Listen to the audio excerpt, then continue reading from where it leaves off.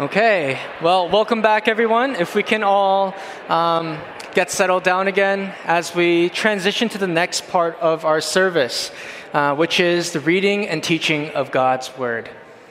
And to read God's Word for us today, I'd like to introduce Rosanna, who'll be reading God's Word. So, Rosanna. Our reading today is from 2 Corinthians chapter 6, verses 1 to 13. Working together with him, then, we appeal to you not to receive the grace of God in vain. For he says, "In a favorable time I listened to you, and in a day of salvation I have helped you."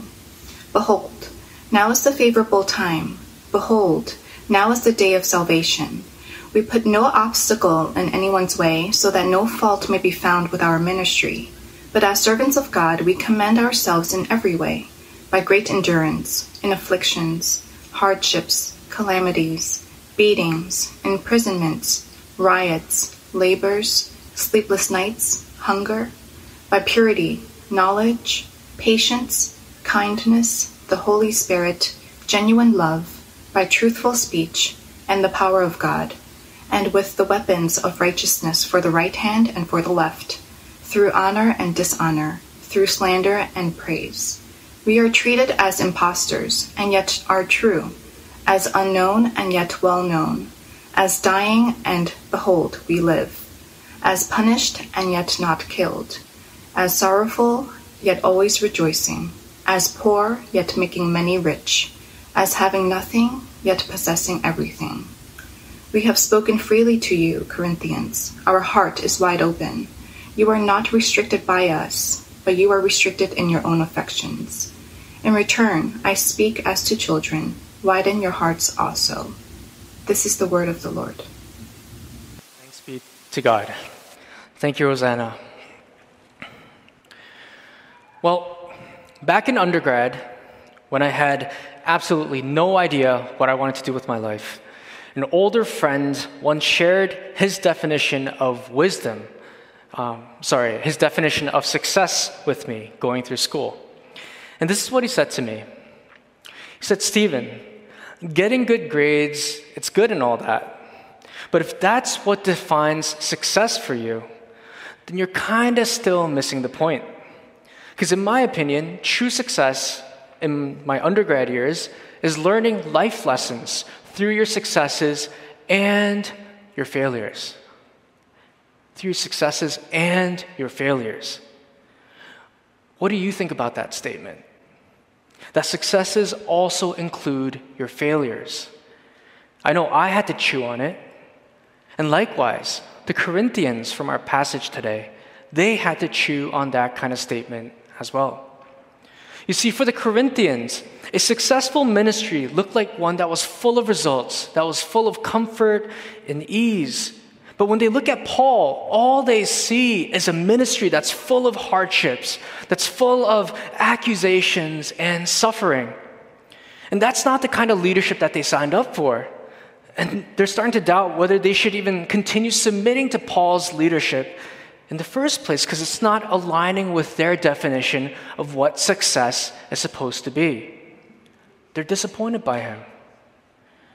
And so what we have in our text today is we see Paul having a real heart-to-heart with the Corinthians as he addresses to them what true gospel leadership is and what their attitude towards it reveals about how they receive the gospel in their own hearts. And let me emphasize here that Paul is talking specifically about gospel leadership. He's not talking about secular kind of leadership, but he's talking about a leadership that's rooted, that's driven, and that's accountable, held accountable by the gospel. Now, before I continue, I do want to recognize where we are currently at as a community here at Grace Toronto. We're in a season where we're really reflecting about what gospel leadership looks like for us. And whatever kind of experiences that we may have had with the leadership, or whatever kind of expectations that we have, or our understanding of what leadership should look like, my hope for us is this: that we can sit under God's word this morning and hear what he has to say to us, just as Mary sat under the feet of Christ to listen to his teachings. And so Paul pleads to the Corinthians to widen their hearts. And may we also widen our hearts as we hear and as we learn about what gospel leadership looks like. Now, there are 3 points that we can take from this passage. These are the 3. Number 1, why we are to receive gospel leadership. Number 2, what to expect, what to look for in gospel leadership. And number 3, how to respond to gospel leadership. 1, why we receive it. Number 2, what to look for it. And number 3, how to respond to it. So let's look at our first, why we are to receive gospel leadership. Paul begins his appeal to the Corinthians in verse 1 as he says the following words. Working together with him, then, we appeal to you not to receive the grace of God in vain. Essentially, receiving the grace of God in vain means don't let this grace go to waste. Or, in the words of Dietrich Bonhoeffer, don't cheapen God's grace. And so the immediate question we all have is, okay, what is this grace of God that Paul is talking about? Well, when we look at the verse right before, in chapter 5, verse 21, we see that Paul is talking about Christ, who for our sake was made to be sin, so that in him we might become the righteousness of God. And now when we look a little ahead to verse 3, we get to see what context Paul is using to use this statement. The context we see is that Paul is defending the integrity of his ministry. And why would Paul defend anything at all in the first place unless the Corinthians were accusing him, unless the Corinthians were rejecting him and his ministry? And so connecting these two things together then, we see what Paul is saying here in verse 1. If you're not able to accept my apostolic ministry and leadership, then you're not accepting Christ and his gospel message. Your rejection of me is a rejection of Christ. Now, these are some really, really strong words that Paul is saying right here. To reject him is to reject Christ. I mean, hearing that, how does that make you feel? Uneasy? It made me feel uneasy when I read through it many times. Does it make you feel guilty, angry, confused? The way we receive gospel leadership reveals the way that we receive Christ himself. Here's the connection. The entire life, the entire ministry of Christ, it actually went against the expectations of the Jewish people at the time. Because for them, they were looking forward to this Messiah, this coming king who was supposed to come as a conquering king and liberate the Jewish people from the oppressive hand of the Romans. But when they see Jesus, when they encounter him and see what's going on, what do they realize? This so-called king gained the reputation of being a glutton, a drunkard. He's always hanging around sinners and all these just unimportant people. He wasn't royal at all, nor did he represent the kind of leadership that they expected. And so eventually they were to see, and they were part of it, as they overwhelmed and as they rejected the so-called king by crucifying him on the cross. So in light of Christ, wasting God's grace means wasting and rejecting everything that Christ stood for in his life and ministry here on earth. Letting God's grace go to vain means letting the work of Christ essentially go to vain. That work of Christ through Paul's ministry that was presented to the Corinthians go to vain. For just as Christ suffered and failed in the eyes of the Jewish people, Paul also experienced tremendous failures and hardships in his ministry for the sake of the gospel. And the Corinthians shouldn't just write him off immediately because they've been disappointed by his failures, because his leadership didn't meet up to what they thought his leadership should look like. And it's to that attitude and to that approach that Paul in verse 1 tells them, remember who you are in Christ. Don't let that grace of God go to vain. You're sinners. We're sinners who've received the grace of God in Christ. Christ who suffered and died in the place of our failures to be righteous before God. That's the ministry of Christ that we're talking about.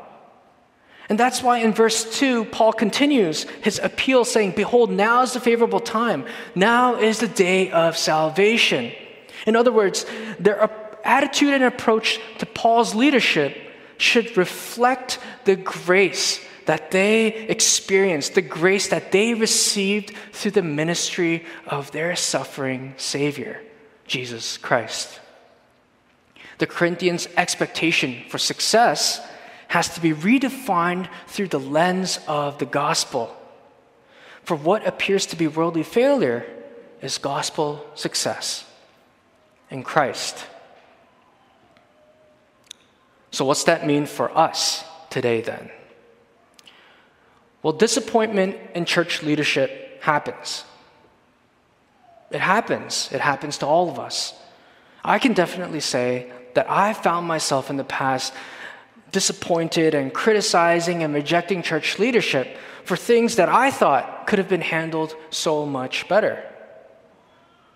But here, when we find ourselves rejecting church leadership, we have to check our hearts.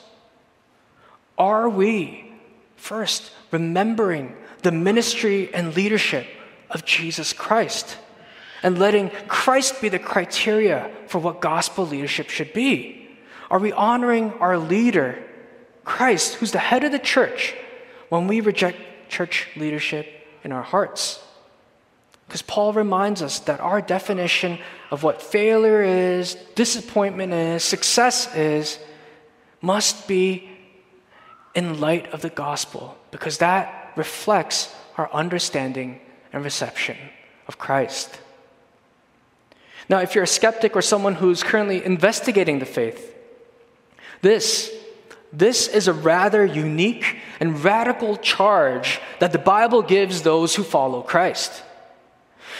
It redefines success and failures in light of the ministry of Christ. As Christ loved his people to the very end and gave up his life for them, gospel leadership must embody the same kind of principles.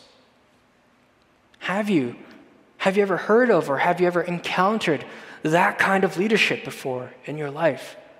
That carries with it such heaviness, such responsibility, but yet also love and care for its own people. Imagine what it'd be like to be led under that kind of servant leadership that models after Christ himself. We are to receive gospel leadership because in doing so, we receive Christ. Now, as we continue on in this appeal that Paul is making in verses 3 to 10, we see that now he proves to the Corinthians that his conduct and his behavior in ministry, it qualifies what they should look for in gospel leadership. And that brings us to our second point. What do we look for? What to look for in gospel leadership? Let's look at verses 3 to 4 together. Paul says, we put no obstacle in anyone's way so that no fault may be found with our ministry. But as servants of God, we commend ourselves in every way. Paul, what he's doing is he's essentially using his own life and ministry as an apostolic resume to prove to the Corinthians that his leadership was one that represented God as an ambassador. And then going forward in verses 4 to 5, he lists a bunch of ways that he's suffered. He's greatly endured and suffered and went through hardships for the name of Christ. These are not failures, but these are successes in the light of the gospel. He says he was beaten by both the Jews and the Romans. In fact, every city he went to, he was the cause for rioting because he's preaching about the name of Christ. He was imprisoned for a good period of the end of his life. And he was frequently hungry from lack of food because he was always on the move. Why? Sharing about the gospel of Christ. I mean, talk about an unimpressive resume, right? Imagine someone shows up for a job interview and they have to answer the question, tell me some of your greatest achievements. Well, here they are. And they present you with this really long list of what looks like failures, hardships, and sufferings. When we look at John chapter 15, verse 18, we read of what Jesus tells his disciples. He says, if the world hates you, know that it has hated me before it hated you. If you were of the world and the world would love you, then the world would love you as its own. But because you are not of the world, but I chose you out of the world, therefore the world hates you. And well, that's what Paul is doing for the Corinthians. He's presenting before them his life and ministry as an open book so that they can determine whether he lives up to the calling of the gospel to pick up the cross and follow Christ. But now that's not all, because that's actually the beginning of the list of what qualifies gospel leadership. Because in verses 6 to 7, he continues that list. As he says, we commend ourselves in every way. First, he talks about by great endurance. And then in 6 to 7, he also talks about by purity, by knowledge, by patience, kindness, the Holy Spirit, genuine love, truthful speech, the power of God. By all of these God-given characteristics, Paul is defending his ministry. He's defending his leadership to the Corinthians by saying, look, guys, this is the kind of gospel leader I've been to you. Not only have I endured through countless hardships, but I've been pure in my conduct. I've been patient and kind, even though it wasn't always reciprocated back to me. I've always loved you with the most sincere of loves, from the deepest parts of my heart.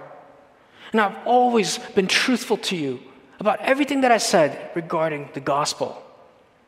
You know, this is the job description of what gospel leadership should look like at its core. Leaders who endure through all things. Leaders who are pure and sincere in their actions and conduct. Leaders who truly understand what the gospel message is for them. Leaders who are patient and kind in all matters, sincerely loving and serving the people they're called to lead, and being truthful in speech. I mean, wouldn't you want to get behind a leader like that? Someone who's upright, someone who's gentle, kind, patient, and loving in the way that they treat you, in the way they serve you, in the way that they lead you. Remember, our first point was this. We receive gospel leadership because the way we receive gospel leadership reflects the way we receive Christ. And now we see Paul laying before us what we are to expect, what we're to look for in gospel leadership.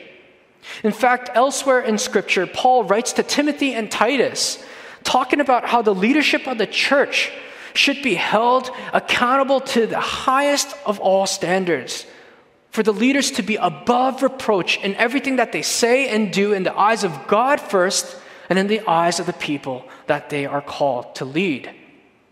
In other words, here it is, gospel leadership requires that our leaders are worthy of being received and trusted so that we can open our hearts to them and we can receive them. What that means is gospel leadership needs to be held accountable according to the qualifications we see here in our text today. And if they are not meeting those qualifications, these requirements, then that needs to be addressed in a loving way. But if they are doing their best to strive after these qualifications in their leadership, then what Paul is saying to us is we are to then receive them as we would receive Christ. Now, I want to mention that gospel leadership in this world, it's comprised of human beings. And we all know human beings, we all sin. And human beings are all daily in need of grace. I would even go on to say that it's impossible for anyone to meet these qualifications all the time without fail. I mean, this list from Paul's order, it's a very tall order. And you might wonder where leaders are even supposed to find the ability to live up to this kind of calling. I mean, how is anyone supposed to do it? How did Paul do it? Well, there was one leader in all of human history who actually did live up to this calling and never failed to meet any of those qualifications. In fact, he's the perfect standard for gospel leadership. Why? Because he's the one who defines it in the first place. His name is Christ. He was the great servant leader who suffered unimaginable hardships on the way to death on a cross, all to love and die for his own people to save them from eternal death. It was also Christ who never broke character once in his entire span of his life and his ministry on earth.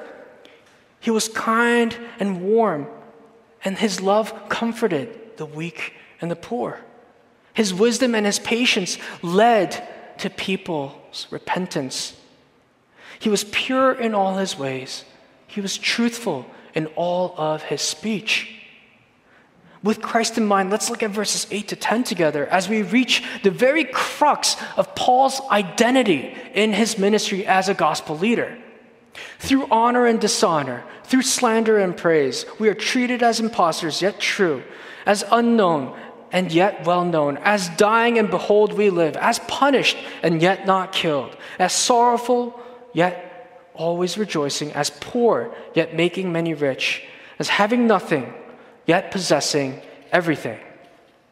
Christ was dishonored and rejected by his own, yet he was honored and glorified by God the Father.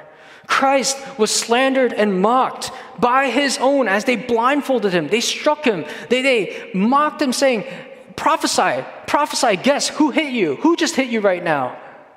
Yet Christ was also praised by those like the Roman centurion who stood under the cross witnessing the entirety of the crucifixion, all to confess at the very end of it all, certainly this man was innocent.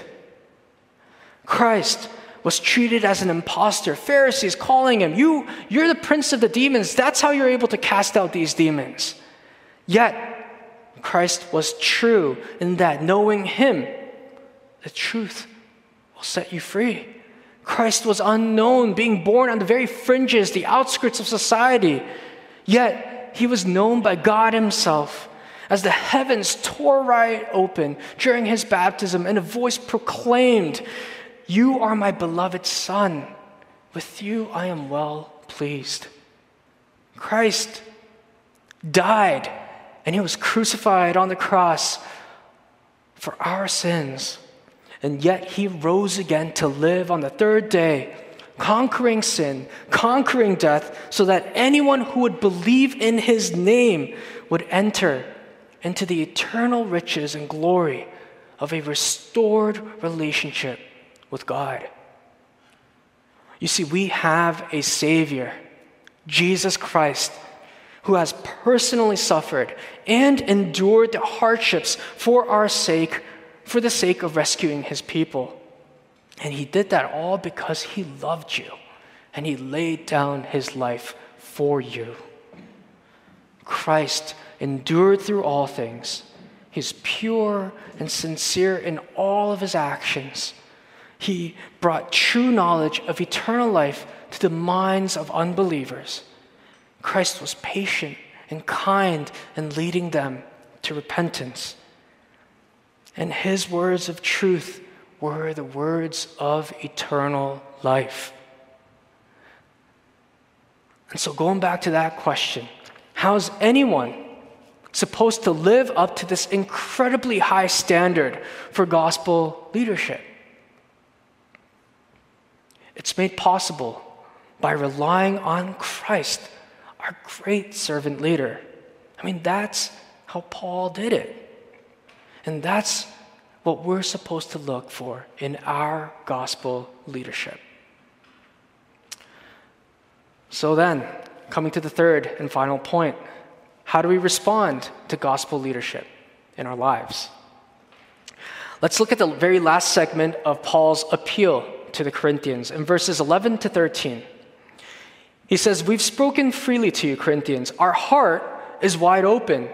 You're not restricted by us, but you're restricted in your own affections. In return, I speak as to children. Widen your hearts also." If you read the entirety of this passage from verses 1 to 13, you'll notice that it's actually bookended by Paul's appeal. He starts with his appeal, and then he ends with repeating that as he appeals to the Corinthians again.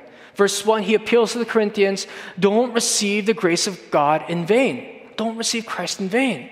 And now in our final section, he's appealing to the Corinthians in one of the most heartfelt ways that he does in all the letters that he sent out to the churches. He's addressing the Corinthians by name, saying, "Corinthians, I'm talking to you. Widen your hearts, as our hearts are wide open. They've been wide open, and we are waiting on you. So would you widen your hearts to us?" It's clear that Paul eagerly desires and longs to reconcile with the Corinthians. Even though his message was tough for them to hear, it's necessary for them to recheck their hearts and remember that receiving Paul and his ministry means receiving Christ.